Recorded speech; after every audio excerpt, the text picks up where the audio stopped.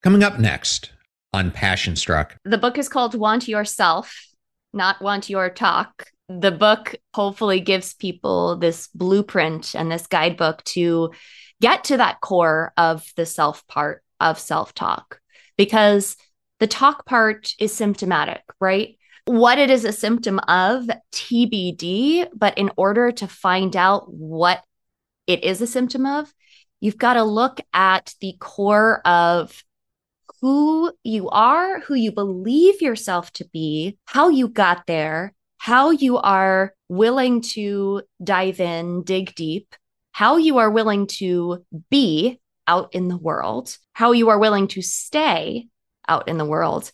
And that gets us to that place, wanting the self that we have, so that even when that negative self-talk comes up, we can start to get to the core of the information that's there. Welcome to Passion Struck. Hi, I'm your host, John R. Miles, and on the show, we decipher the secrets, tips, and guidance of the world's most inspiring people and turn their wisdom into practical advice for you and those around you. Our mission is to help you unlock the power of intentionality so that you can become the best version of yourself. If you're new to the show, I offer advice and answer listener questions on Fridays. We have long-form interviews the rest of the week with guests ranging from astronauts to authors, CEOs, creators, innovators, scientists, military leaders, visionaries, and athletes. Now, let's go out there and become Passion Struck. Hello, everyone. Welcome back to episode 355 of Passion Struck, consistently ranked by Apple as one of the top 10 most popular health podcasts and the number one alternative health podcast. And thank you to all of you who come back weekly to listen and learn how to live better, be better, and impact the world. If you're new to the show, thank you so much for being here, or you simply want to introduce this to a friend or a family member, we have episode starter packs, which are collections of our fans' favorite episodes that we organize in convenient topics that give any new listener a great way to get acclimated to everything we do here on the show. Either go to passionstruck.com/starter packs or Spotify to get started. In case you missed it, earlier in the week, I interviewed my friend, Dr. John Deloney, who's a best-selling author, mental health expert, and host of the very popular Dr. John Deloney Show. For over 2 decades, John's immersed himself in research,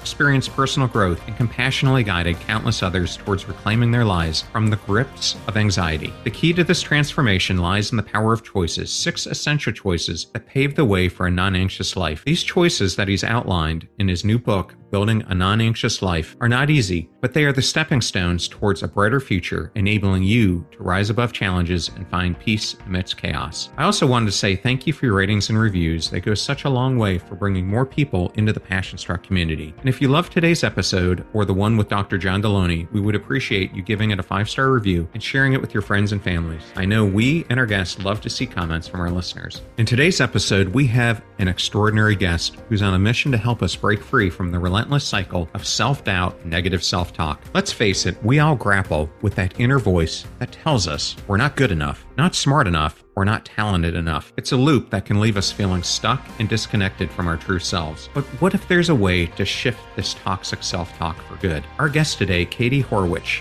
is a writer, speaker, mindset coach, and women's empowerment activist. She's the founder of Want, Women Against Negative Talk, a platform dedicated to empowering women to move forward in their lives fearlessly by shifting their negative self-talk patterns. Katie is also the host of the WantCast, Women Against Negative Talk podcast. Katie's latest book, which launched earlier this week, Want Yourself, offers a revolutionary approach to transform your self-talk patterns in a deep and lasting way. It's not just about speaking nicely to yourself, it's about rewriting the stories you tell yourself at the core. In today's episode, we'll delve into the essence of self-talk, the power of self-love, and the practical steps you can take to make this transformation last in the face of real-life challenges. We'll explore concepts like truth maintenance, plan freakout, and the fear-less equation, all aimed at helping you unearth the strength within you that's been there all along. Katie's wisdom and compassion shine through as she shares her personal journey and stories that will resonate with anyone seeking to break free from self-doubt. With mental health awareness more crucial than ever, Want Yourself provides a provocative blueprint for lasting change. It guides you on a journey to become fluent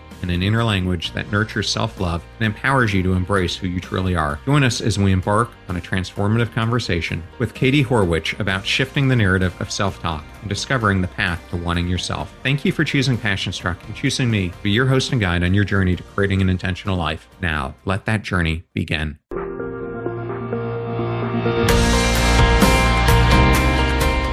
I am so ecstatic today to welcome Katie Horwitch, Passion Struck. Welcome, Katie. Thank you so much for having me, John. I'm so pumped to be here. As I was reading your book, which is titled Want Yourself, which we're going to discuss in a bit, I was so enamored with it because you and I have so many similar thinkings about so many different topics. So I can't wait to explore this interview with you. But Katie, I understand you grew up, as you describe it, thinking big. And I read an article where you described yourself as a sporadic yet impassioned journal writer. Case in point, your bio in the fifth grade journal read that you wanted to be a writer, actress, singer, model, artist, and teacher. And it's amazing because so many of those things you have accomplished in your life. It's normal to want to accomplish big goals, but what is the problem when we want them now? Well, I love that you referenced that. I think if I was even to go into more of my journals, there were probably 12 other things that I could have mentioned there. But yeah, I wanted to be many things all at once. And as I was growing up, as I think many people grew up, I was asked, of course, what do you want to be when you grow up? And usually the subtext of that question is, what is the one thing that you want to be and the one label you want to have when you are an adult? A few things can happen, or at least I can say happened for me with that. I was someone who wanted, like you said, many things. And because people would say, what do you want to be when you grew up? Because of that subtext, I thought, okay, well, I can't really toggle back and forth between these things. If I'm going to do it, I'm going to do it all at once. Because if you're told you have to be one thing, then you figure out how you can do all of these things all at once because you only have this one chance. And that can lead to not only so much overwhelm, but doing a lot of things to a portion of their potential, right? Someone once said to me, if you're good for everybody, then you're great for no one. So I think sometimes what can happen for people who love many things and want to do many things, especially if they have to do with making an impact on someone else, everything can feel so immediate that we get stopped in our tracks before we even begin. Yeah, that is so true that we end up wanting all of this, that then when we want it, we don't even know where the best place to start is. And so we end up being stuck because we're paralyzed and we don't know what direction to go. Yeah, 100%. And then we get all of the self-talk that comes along with that, right? Which is my area of, let's say, expertise, but really area of curiosity, is why we talk to ourselves and why we think about ourselves the way we do. When we get that sense of overwhelm and we get stopped in our tracks, we don't feel like we really have any which way to go, then we start to develop feelings about that. And then even more than that, we start to develop feelings about the feelings, right? I'm not motivated enough. I must not be smart enough. I'm not good enough. Imposter syndrome. The list just goes on. And so it becomes this seemingly never ending negative self-talk loop that we just spin round and round in. I'm glad you brought that up because it was fascinating for me as I was preparing for this to learn how your self-image was deeply impacted for a significant part of your life. Your journey led you to found Want, which is Women Against Negative Talk, a platform that's dedicated to empowerment. Can you share some of the pivotal moments or perhaps the realization that inspired you to take this transformational step? It came from a very personal place and then became way more than personal. And what I mean by that is that I struggled growing up and then through my teens, early 20s with a host of eating disorders and body related disorders, which anyone who has gone through any of that knows that it's not really about the eating and the body, right? These are mental health issues. But that was not a conversation that was happening at the time. So I have always been a highly sensitive, highly attuned to myself type of person. And I've actually always had a lot of confidence. But the problem is that when I was growing up, there was this narrative that confidence was synonymous with narcissism or vanity, being so stuck up. And so, because I had this sort of self knowing, I also knew that it didn't feel good to just let that confidence go. And so I ended up toggling between pretending on the outside and knowing my truth on the inside. And that led to me feeling such a lack of a sense of grounded self and control later on in my life, when I think a lot of people are starting to enter adulthood and figure out their place in the world.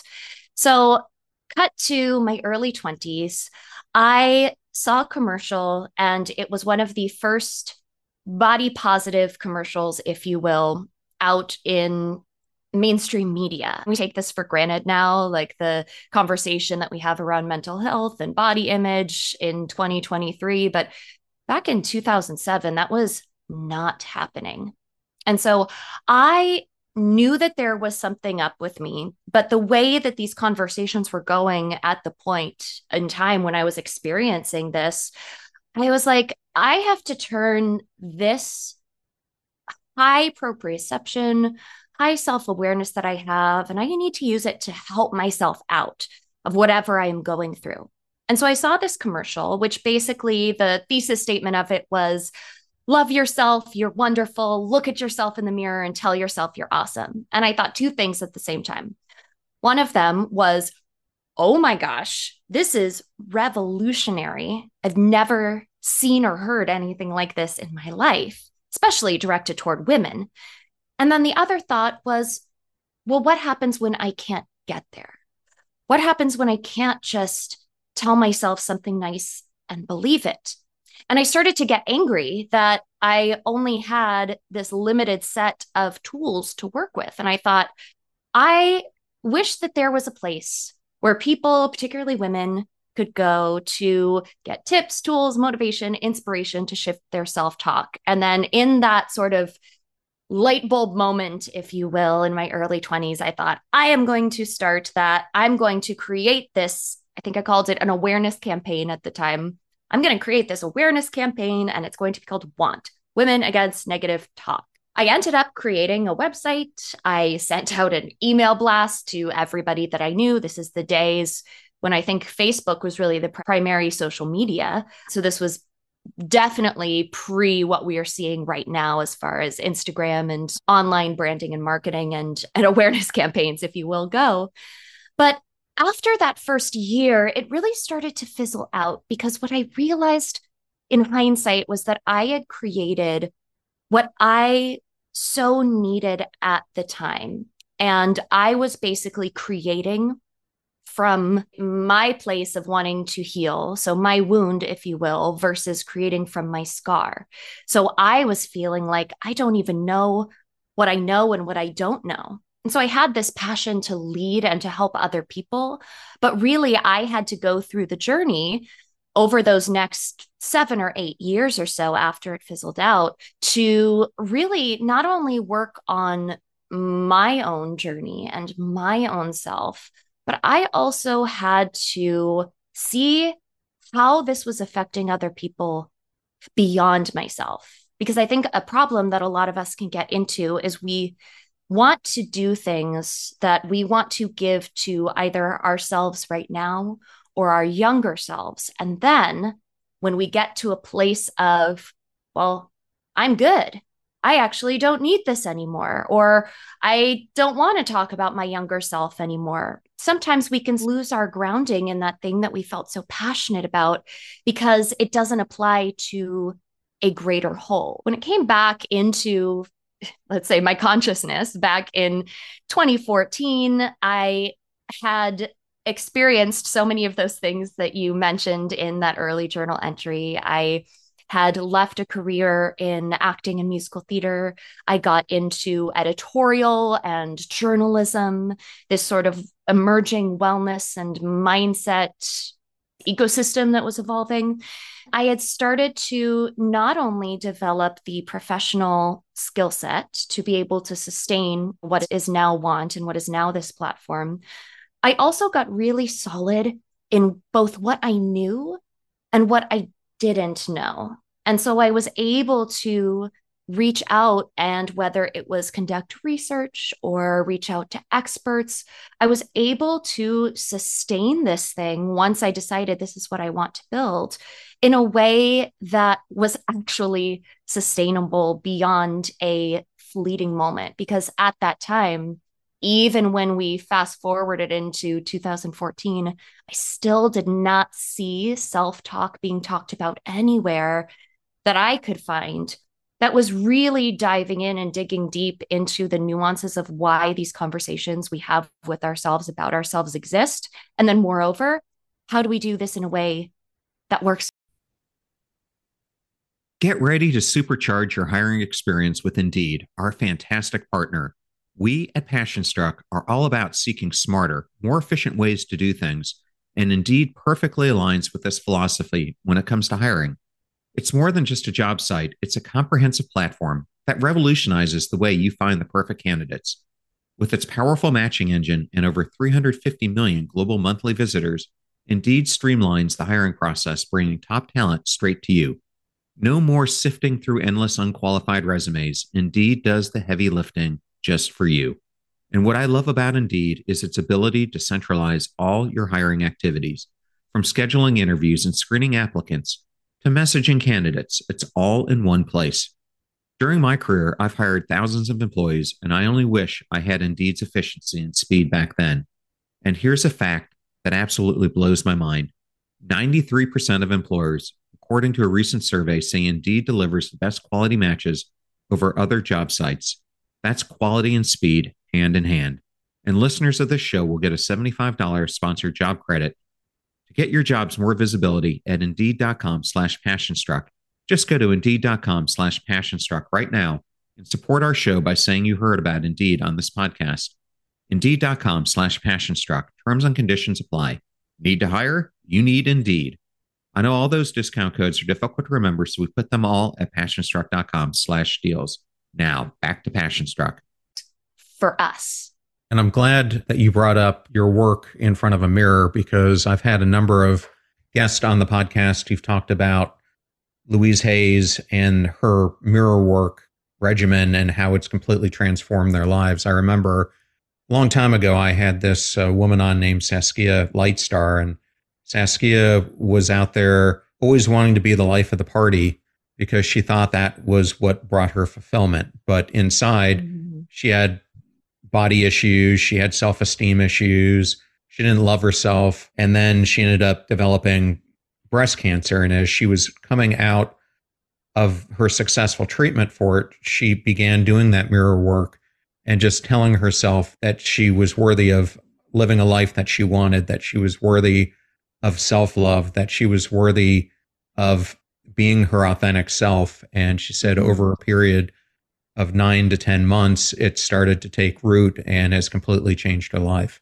That's amazing. And I also want to say that I am all for positive affirmations. I am all for looking at yourself at the mirror and saying things to yourself. But the research actually does show that there needs to be a grain, at least, of belief in the things that we say in order for it to sink in. So I hope that through my work in the book and Want Yourself, through Want, I'm looking to help add to people's toolkit and build a more robust toolkit versus saying, here's a hammer.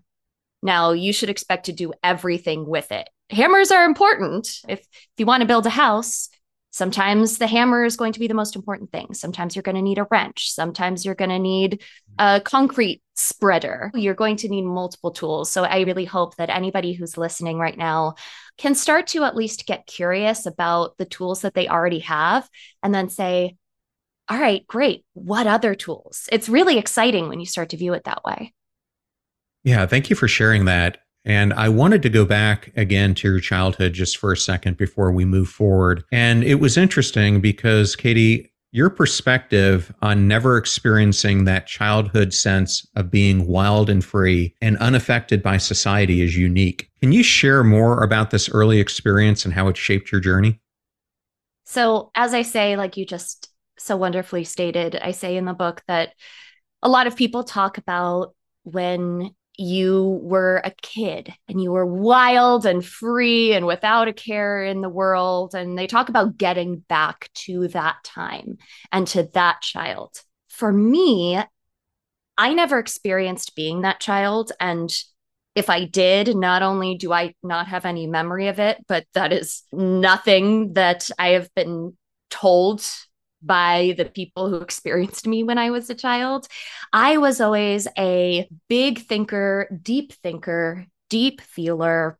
I didn't cry a lot as a baby. I obviously cried for normal baby things as we as humans are learning to literally use our voice. But I was someone who I even remember, just to give a super specific example, I remember having play dates with my friends, and we'd be in my room and we'd be playing with dolls.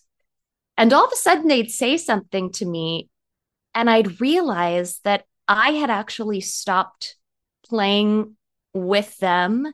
And I was building a house for my Barbies in the corner, and I was narrating the Barbies' voices in my head versus out loud, because I was like, well, if I'm saying their voices out loud, that's obviously fake.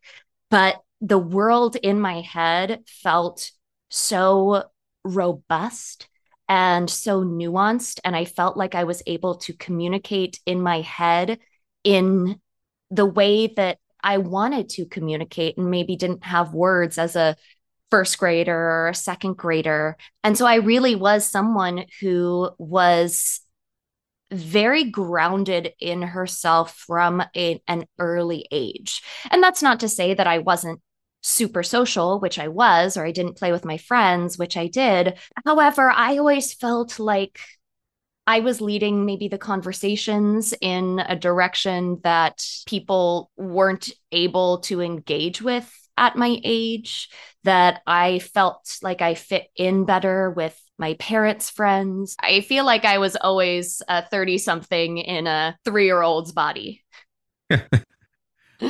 Well, how did that then lead you to become what you describe as a professional noticer? And what is a professional noticer? And what have you noticed the most about people who are seeking some sort of change?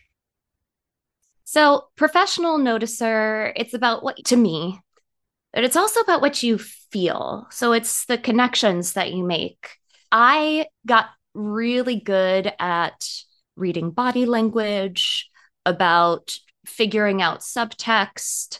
And this isn't something that thinking back on it, that I did from a state of, okay, well, I need to do this or I'm not going to be loved. This is just how my brain worked. When people would talk about kids being a certain way, it very rarely resonated with me, because I was like, well, but I don't think like that, or I don't see that.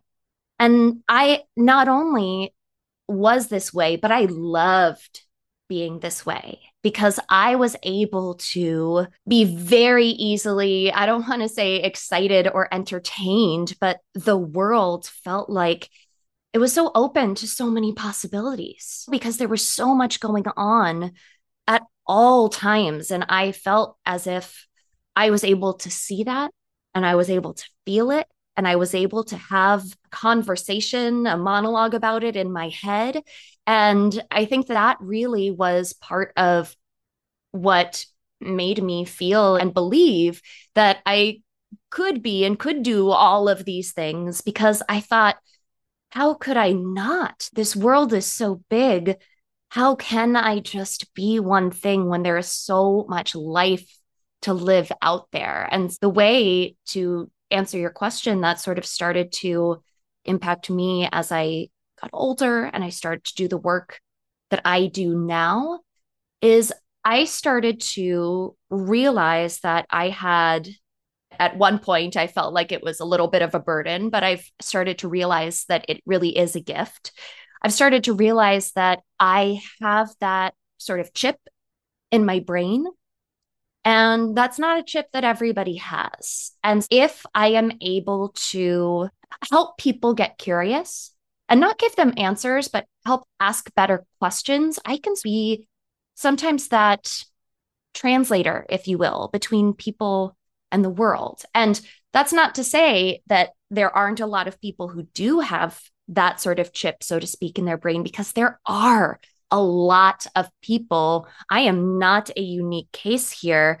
However, what ends up happening a lot of times is we get these messages from our community, our media, our society, our world that can make us feel like the way that we are is not the way that we are supposed to, doing air quotes, supposed to be out in the world. And so we can start to ignore or suppress that part of ourselves, or when it starts to pop up, because it's a very real part of ourselves, we can start to develop a negative response to it that leads to that sort of self-questioning, self-loathing, imposter syndrome.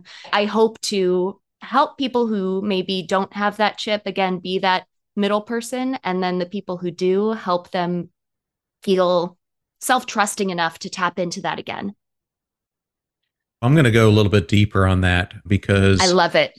In your prologue, you write that we live in a culture that's largely engineered, both consciously and subconsciously, by conversations and campaigns and what's conceded as par for the course to discourage us from being the person we know we're meant to be, the person we're put on earth to be, but forget to tend to along the journey, which I love that quote because I agree with what you're saying. And I have a way that I like to approach it where I say we wear a mask of pretense, or we walk around, so many of us, wearing a disguise of who our authentic self is because we're trying to conform to what society tells us we should be. What ends up happening is we then go about our days, our weeks, our months not being authentic in who we're supposed to be. How do you think doing so ends up creating an intentional cycle of self-harm? Oh, what a great question. I love that you brought up costume of pretense. That is such great language, and I think really gets to the core of how we get to this place where we don't even realize that we've been building all along. So let's just take a phrase like fake it till you make it. That's probably a phrase that many people who are listening to this podcast have heard of, or at least are familiar with, especially when it comes to confidence in yourself, in the workplace, in relationships, whatever, all of them, take your pick. The thing with faking it till you make it is that it is built on a base of faking. So it's, to use your words, you put on your confidence costume during the day, you go out into the world, and you are pretending to be someone that you're not. Then when you come home, you take that costume off, and you can feel like, wait a second, what did I just do?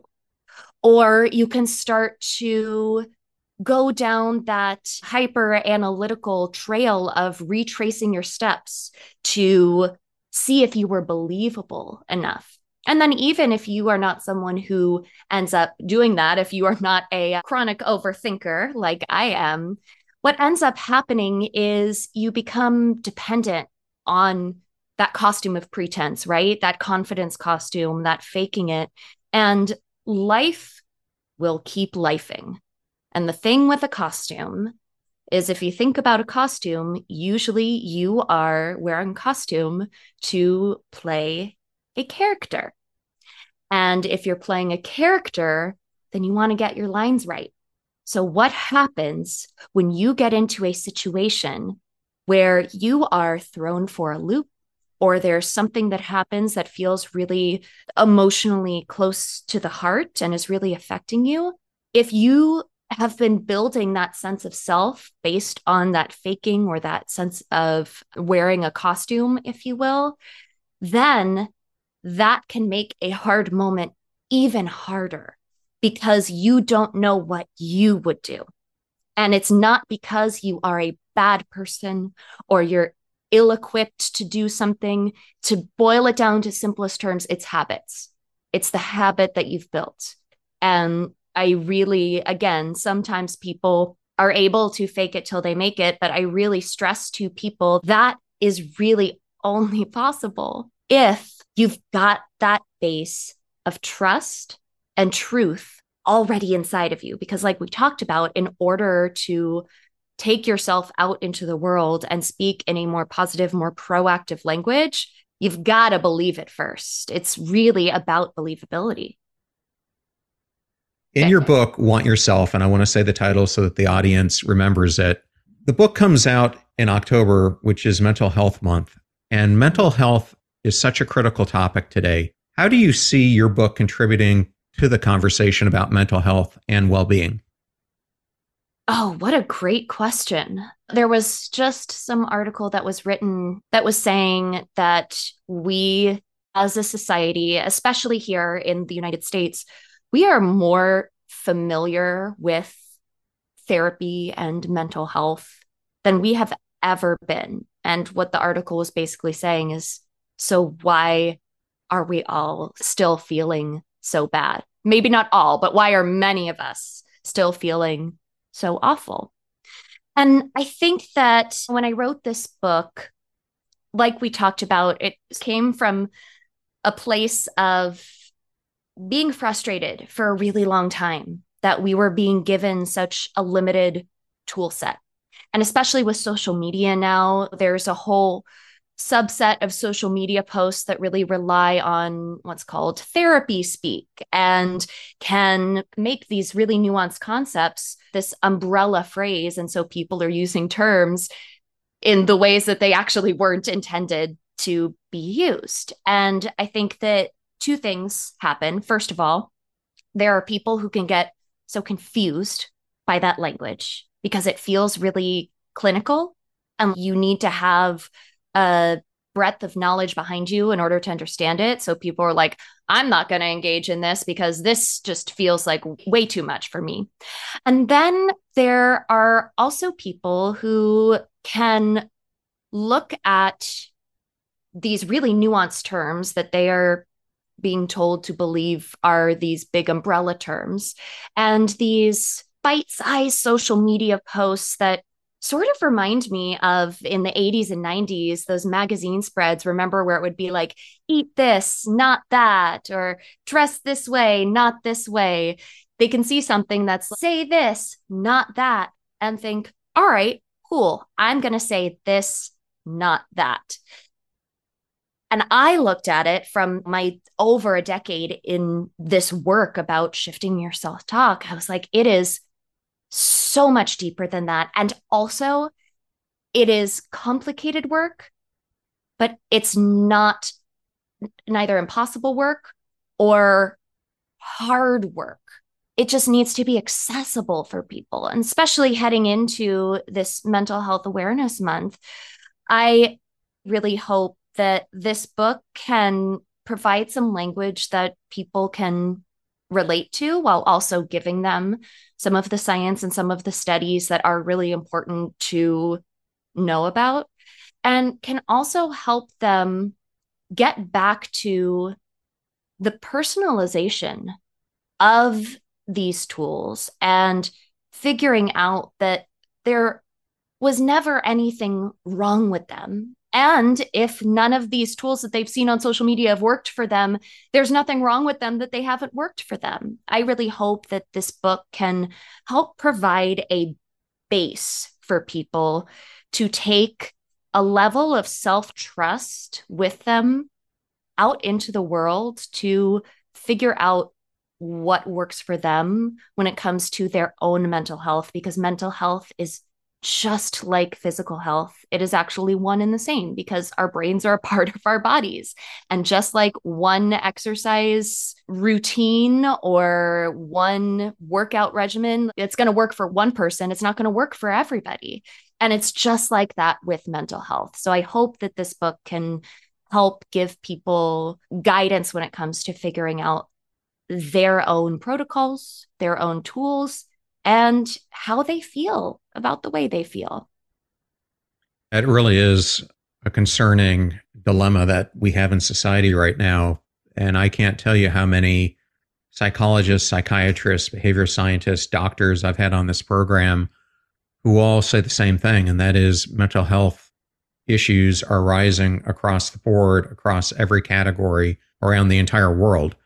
But the most alarming thing is that they're occurring at an even faster rate for those who are adolescents, those who are young adults. That to me is so worrisome. We have so many youngsters now who are coming up in this toxic achievement culture or feeling like they have to be perfect or something else. And all of a sudden, they're losing all sense of significance in their life, which is, I think, leading to many more of them feeling, even at a young age, that they're hopeless or that they're experiencing loneliness, or leads to the rise of suicides, even in that younger quartile that are out there. And it's something we really, especially given it's Mental Health Awareness Month, need to put focus on to help people, not just in the United States, but globally, deal with these issues. So I'm glad that you brought that up, and your book is going to be a great help for people who are experiencing this negative self-talk as a way to help them look at their mental health issues perhaps in a different way. Thank you so much for saying that. I really hope so. And I don't claim to have all of the answers. I actually say in the book that it's not a how-to book, it's a how-to book. You use the word hopelessness. And I think, especially now, there's so much that is going on that is swirling around us that we can feel that sense of hopelessness and that loss of agency, if you will. One of the things that I'm most passionate about is helping people get that back and build that from a grounded place, right? So not a place of fear or scarcity or clinging to something, but making that sense of that strong sense of self and that sense of agency something that is so deeply embedded in who they are that the natural question ends up being over time, because I mean, we were just talking about habits. So it's habit building. It is a practice. So you have to practice. Over time, people can naturally go, okay, so now how can I be proactive, not reactive? What can I do right now in this moment, however big or small, to be proactive with my life, with the world, with whatever is coming up? Because things are scary out there. And when we act from a place of reactivity, so if you think of reactive, you're pulling back, you're pulling on something, you're responding to something and fighting against something versus fighting for something that you believe in. I think that really is going to be work that can change us on individual levels and change us on a larger, more macro level.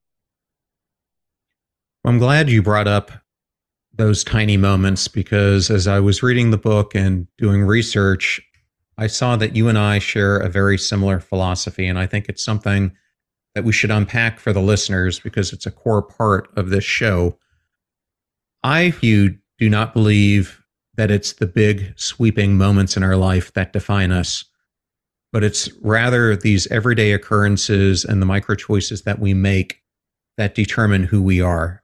And a great analogy that I'll use for this is you and I are both writers. And as I think about linking one paragraph or one portion of a story to another, we typically use transition points. And I think our life is like a transition point. We have some of these macro moments that many people think define us. But if you think of this as a person who's preparing to run a marathon, it's not that marathon itself that defines the success. It's the hours and hours of physical, mental, emotional, spiritual work that they're doing to prepare themselves to run that marathon that culminate in how that run is accomplished. And I think our life in so many ways is the same way. How do you think these micro moments, as you call them, when they're presented to us, form and become some of our biggest life choices? I love that you used that phrase, transition moments, because I also think of things in terms of, okay, well, one thing has to get us from point A to point B. So what is it? And it's funny that you mentioned a marathon because I ran the New York Marathon last year. It was my first marathon. I am not going to pretend that I am this mega marathon person. That experience, like you said, was not just about the marathon, And it actually wasn't also just about the training, because a lot of people say you can't just go out and run a marathon. It's about all the training that you do beforehand, which is 10,000% true. It's also about getting clear on how you want to feel after. Anyone who's run a marathon or done anything that is physically challenging like that, they will know that the recovery period is a real thing. And so bringing it back to the micro moments, me preparing for the marathon was not just about the months of training that I did and the spreadsheets and everything. It was about the micro moment about what I had for dinner the night before, or how much sleep I got the day before, or what I had scheduled in the day or weeks after, because that was all going to inform the story that I would tell myself and believe later on of how the marathon went. It's all about these little things. I really tried in the book to keep the stories that I told as specific and hopefully relatable as possible. I actually didn't want to put in too many like big, wild aha moments. I wanted it to be things like noticing a bird that's sitting in the corner by your parked car and wondering what's up with that bird. Or a teacher when you were young saying something to you in a specific tone and that really affecting you and maybe not really realizing why it affected you. Or a moment where you think something is going to be one thing and then it isn't, and the things that you notice in that moment. So a lot of times, like you said, we believe that our life is built in these big high highs or these low lows, and those definitely affect us. But the way that we are going to be able to navigate those moments, because they feel so emotionally heavy, if you will, is by getting curious in the seemingly everyday moments in our lives. Because then when those bigger moments happen, we will have already built that base and that habit of curiosity to help us navigate those times that sometimes seem to, I think, make up a word here, unnavigatable. Thank you for sharing that. And since you brought up the stories that you tell, I think it might be a good time for you to go through one of those. I'm not going to pick one from the beginning of the book. I'm going to pick one from further into the book. Oh, I'm excited. Can you discuss your self-proclaimed period of bad luck when you were in your early to mid-20s and how your multi-year car metaphor relates to the confidence myth?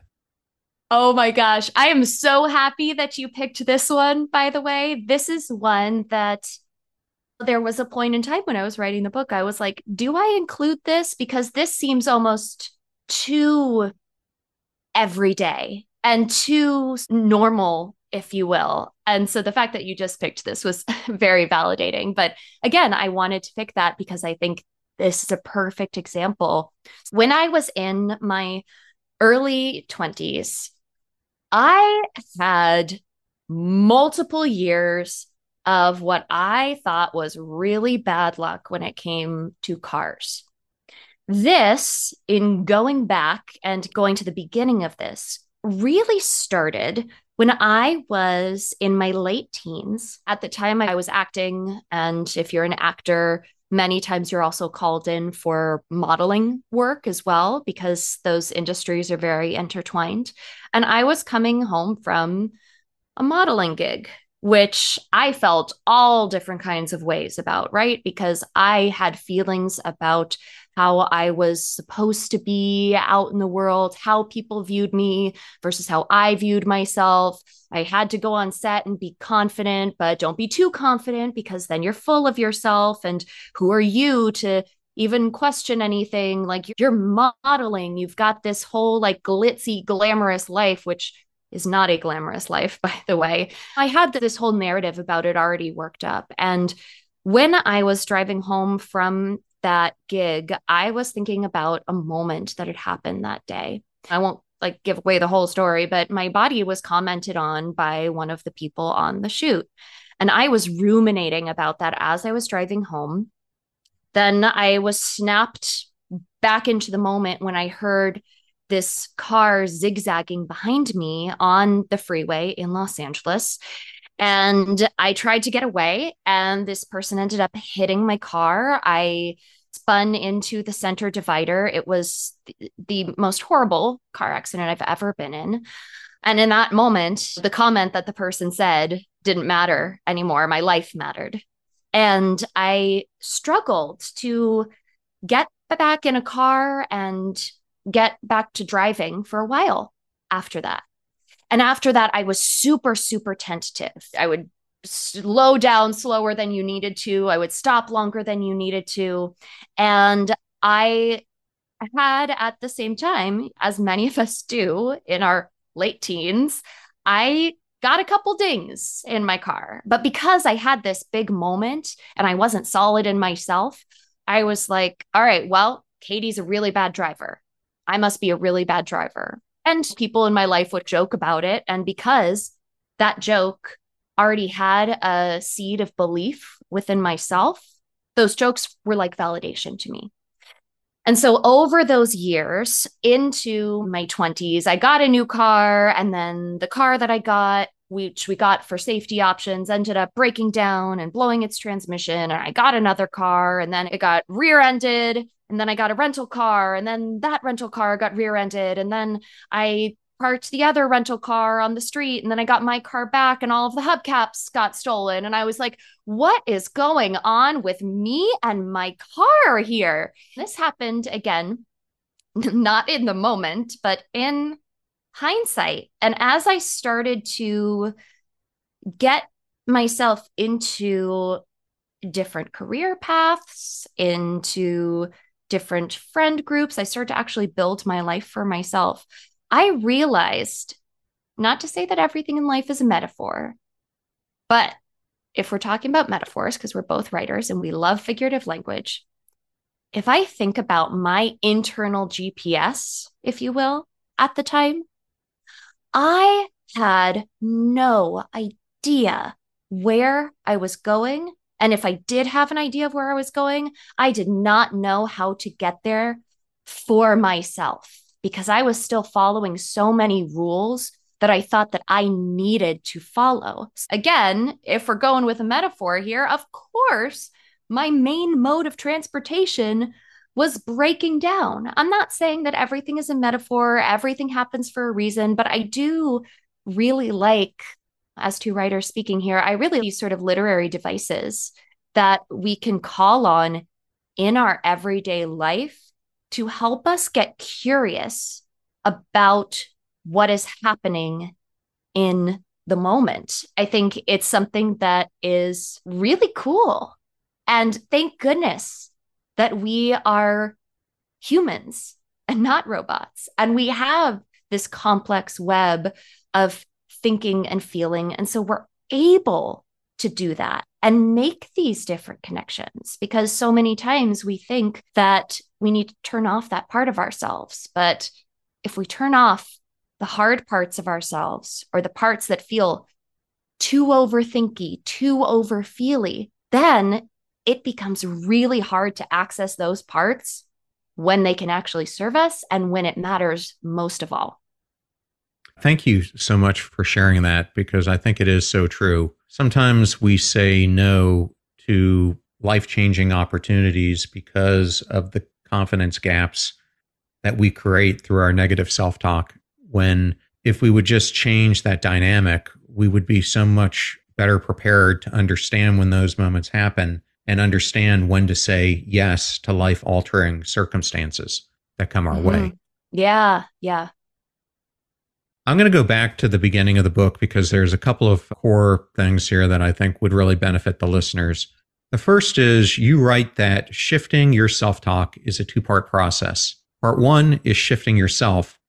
Part two is shifting your talk. And as it happens, most of us are normally told to jump to the talk part, especially if we're struggling with negative self-talk. What are the problems with that advice? The book is called Want Yourself, Not Want Your Talk. And the book hopefully gives people this blueprint and this guidebook to get to that core of the self part of self-talk, because the talk part is symptomatic, right? What it is a symptom of, TBD, but in order to find out what it is a symptom of, you've got to look at the core of who you are, who you believe yourself to be, how you got there, how you are willing to dive in, dig deep, how you are willing to be out in the world, how you are willing to stay out in the world. And that gets us to that place of, like the book title suggests, wanting the self that we have, so that even when that negative self-talk comes up, because like I just said, we are humans, it will come up, we can start to get to the core of the information that's there. Because I also say that self-talk isn't inherently good or bad. It's information. And it's what we do with that information that informs what we do next and next and next. And it's important to be able to have that core self that you can stand by, whether in the moment you like who that is or don't like who that is. You believe it and you have that unconditional love and trust for it, so that then you can say, okay, how can I be proactive, not reactive? What is the information that's behind the words that I'm saying in any of the moments, not just negative? Okay, thank you for explaining that. And another core concept you bring up is called the planned freakout. Can you describe what it is and how it can help individuals navigate challenging moments in their life? Oh, yeah. So the planned freakout, that is also something that comes a bit later in the book. I believe that I put it in the stay yourself section of the book, because staying yourself is about what happens when life continues lifing and stuff hits the fan and you're thrown for a loop. How do you stay yourself in those moments? So the planned freakout is exactly what it sounds like. It is making a plan to freak out. It is planning to freak out before you do and losing it so that you can find it again. I don't know if I can curse on this podcast, so people can fill in the blanks there. So the planned freak out is an exercise that actually my husband and I developed. And we developed it when we first moved across the country to New York City. So we're both Southern California kids, by the way, both lived in Southern California for all of our adulthood, and me for my entire life. And we realized that we hadn't given ourselves kind of the space to process this big life change. And we could start to feel that discomfort that I think that many of us feel before we have maybe what we'll call a meltdown. You can start to feel that building inside of you. So we went to a hotel and we got a fancy cocktail and sat on couches because that's what felt really fun to do. And we took two notebooks. We each took a notebook and we opened it up and we basically brain dumped everything that we both hate and dislike. And we put those in two separate categories. And we set a timer. And then after that, we flipped a page. And if people want and they have room underneath, they can draw a line underneath. And we wrote, so what are you going to do about it? And so that allowed us space to give room to all of these thoughts and these feelings and these experiences that we were having, and then redirected to, okay, so what now? And then the beauty of it, even after that, is that you then, in a planned freakout, what we did, and now what I tell people to do when I guide people through their own planned freakouts, which is something that I love doing because it's been so effective for me, you turn a page and you do the same exact process, but you do it with love. Because a lot of times, and we talked about this fleetingly at the very beginning of our conversation, a lot of times we are so focused on the minutia of what we are fighting against or what we don't want. but we actually haven't given a lot of space to what we love, what we like, what we're fighting for, and what we do want. So you do that process, you write out everything you love and everything you like, and then you do the exact same thing and you write, so what am I going to do about it? And that is a way to get grounded within yourself before sort of everything feels like it's so dizzying around you that you don't know which way is up. And also starts to give you the bare bones of an action plan.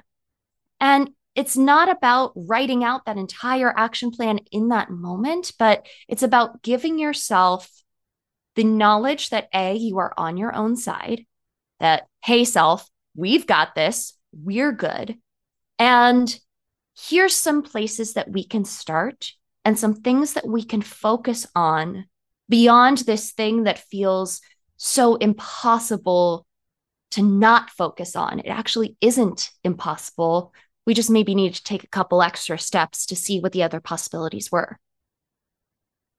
Well, I love that answer, Katie. So thank you so much for going through that. And for the audience, I wanted to just explain a little bit about Katie's book.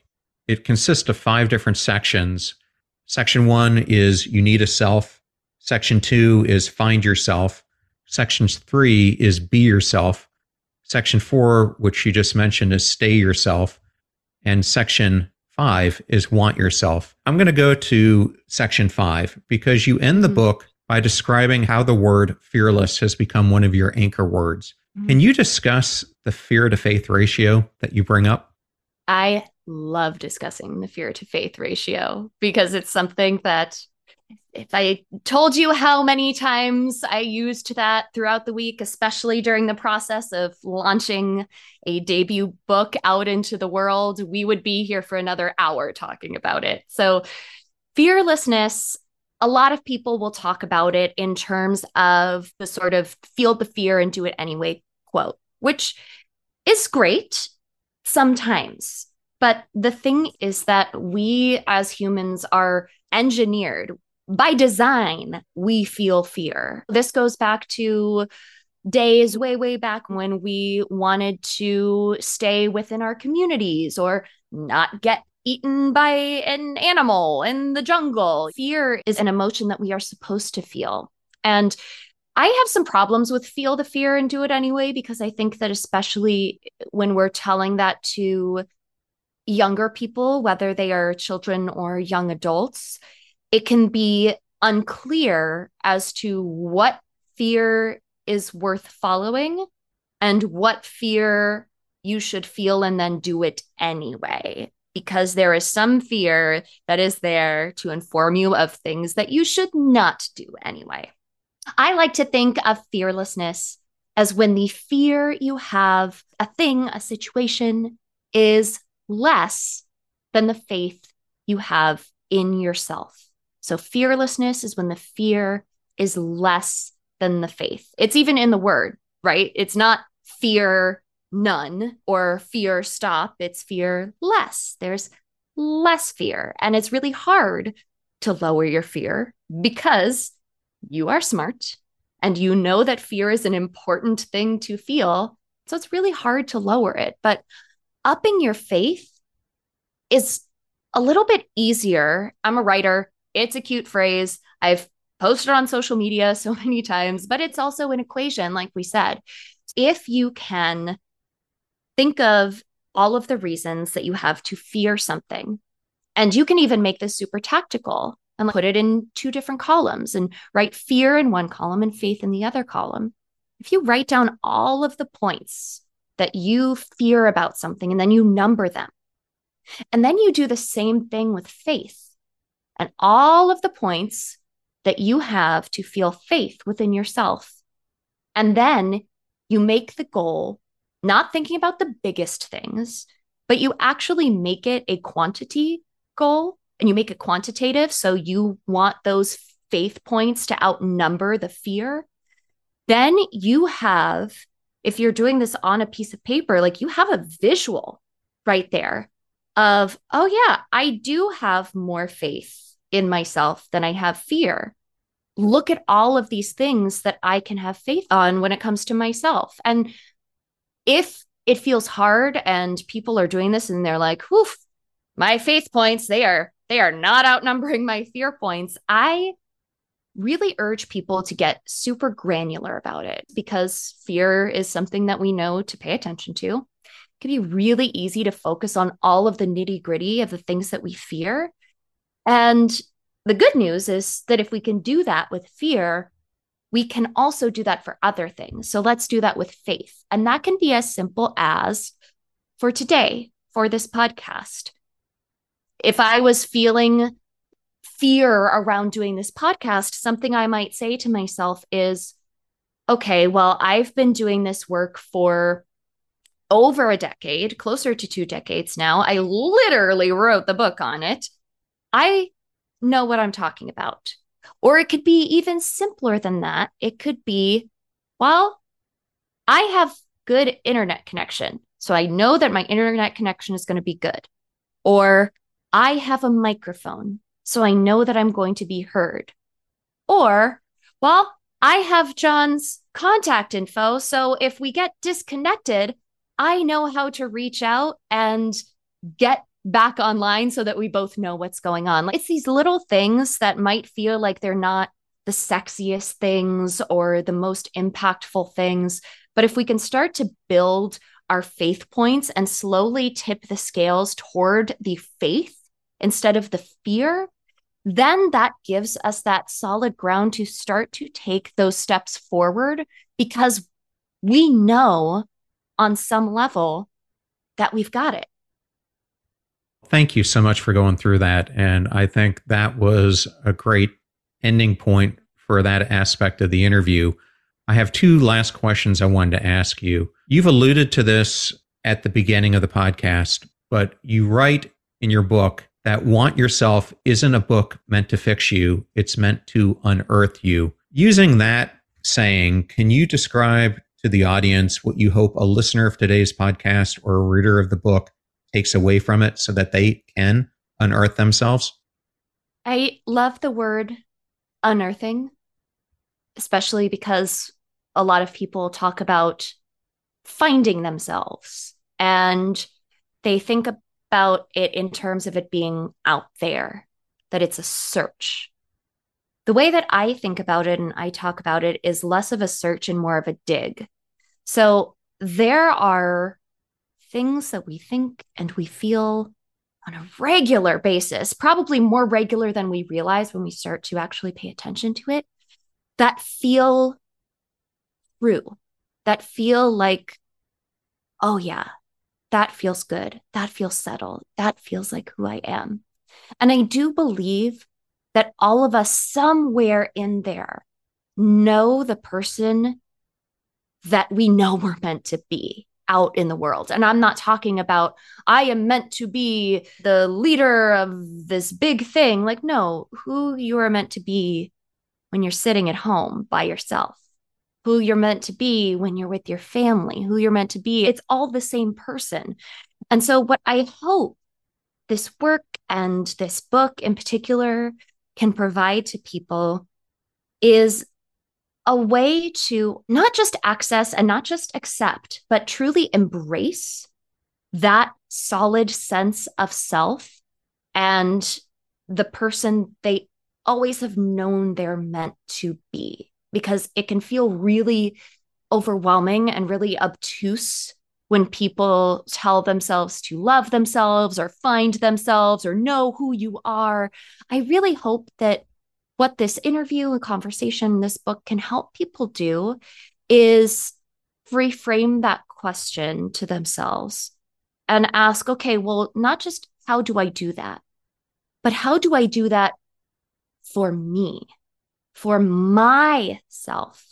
And if I can help provide those guideposts and that blueprint for people, then I feel like I've done my job.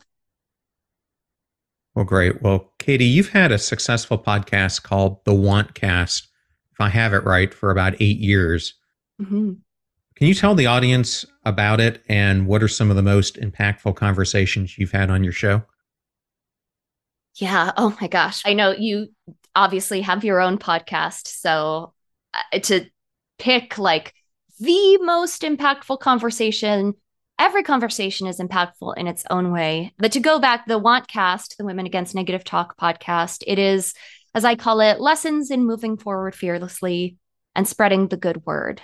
When I say the good word, it's about being not positive for the sake of positivity. It's about a more pragmatic positivity. It's about being, like we talked about, proactive, not reactive. So there's solo episodes that, of course, I go on, but much of the podcast is interviews with people who can speak to so many of the nuances of where our self-talk shows up. Because I do not just focus on self-talk around body image or self-talk in the workplace or self-talk around relationships. There are a lot of people out there who can give such valuable information around those. I think two of the conversations that come up for me as super impactful, one of them is with a person whose name is Ann Hodder, and they are a sex therapist or sex education, not sex therapist, but a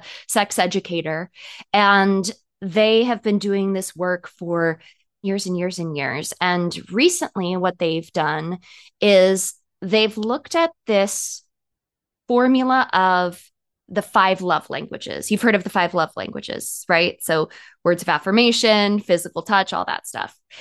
And Anne looked at that rubric and saw it could be more and that it was limiting and it was actually not created from a place of inclusivity. So Anne has been doing work around, and I recommend her ebook to everybody. They can go to Anne's website, they can download it. It's called The 18 Modern Love Languages. And it is so nuanced and so wonderful. I think, especially for people who are deep thinkers and deep feelers, because they're able to recognize what actually helps them build connection within their communities. I wanted to talk to Anne for 18 hours about the 18 modern love languages. And then also recently, I spoke with Chrissy King, who is an activist in the body positivity space. Chrissy wrote an incredible book that I am looking at right now called The Body Liberation Project. And Chrissy and I both have backgrounds in the fitness industry. One of the 20 million careers and interests that I've had is I also have a background in fitness. And the way that Chrissy speaks about not just body positivity or body neutrality or these words that, or body image, these words that maybe we've heard before, the way that she speaks about body liberation is so impactful and is really, I believe, the next iteration of this body image conversation that more of us need to be having. So I would look up Anne Hodder and Chrissy King. They're both doing incredible work in the world. Well, Katie, thank you so much for sharing that. And the last thing is, for people who want to learn more about you and your book, where's the best place for them to go? Yes. Well, because this is coming out after the book is out, they can find Want Yourself, Shift Your Self-Talk, and Unearth the Strength in Who You Were All Along, as they say, wherever books are sold. They can also head straight to womenagainstnegativetalk.com or wantyourself.com to not only find out about the books, but also become a part of the Want community. Get those tips, tools, motivation, inspiration, resources to shift their self-talk patterns. And then they can find me on social media at Katie Horwitch. It's just my name. They can find me on Substack at womenagainstnegativetalk.com. And I am very accessible by email. Send me an email at katie@womenagainstnegativetalk.com. I love connecting with everybody. Well, Katie, thank you so much for giving us the honor of coming today, and congratulations on your incredible book. Thank you so much. I had so much fun. This was a fantastic conversation.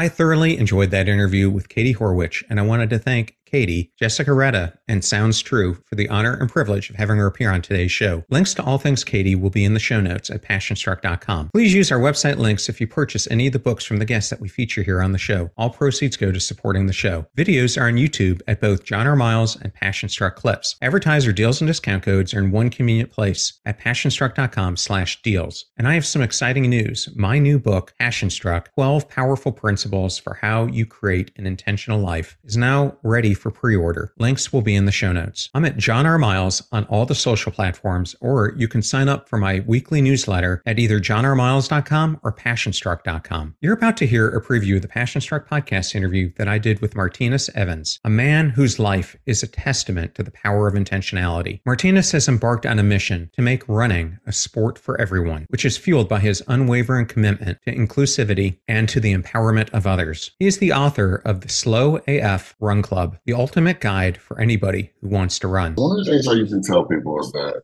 it's really a mindset thing. For a lot of people, like in their head, it's like, oh, I can't do this. I see how far I don't know if I can get there, right? And one of the things I try to tell people is that, like, don't fall into this comparison trap.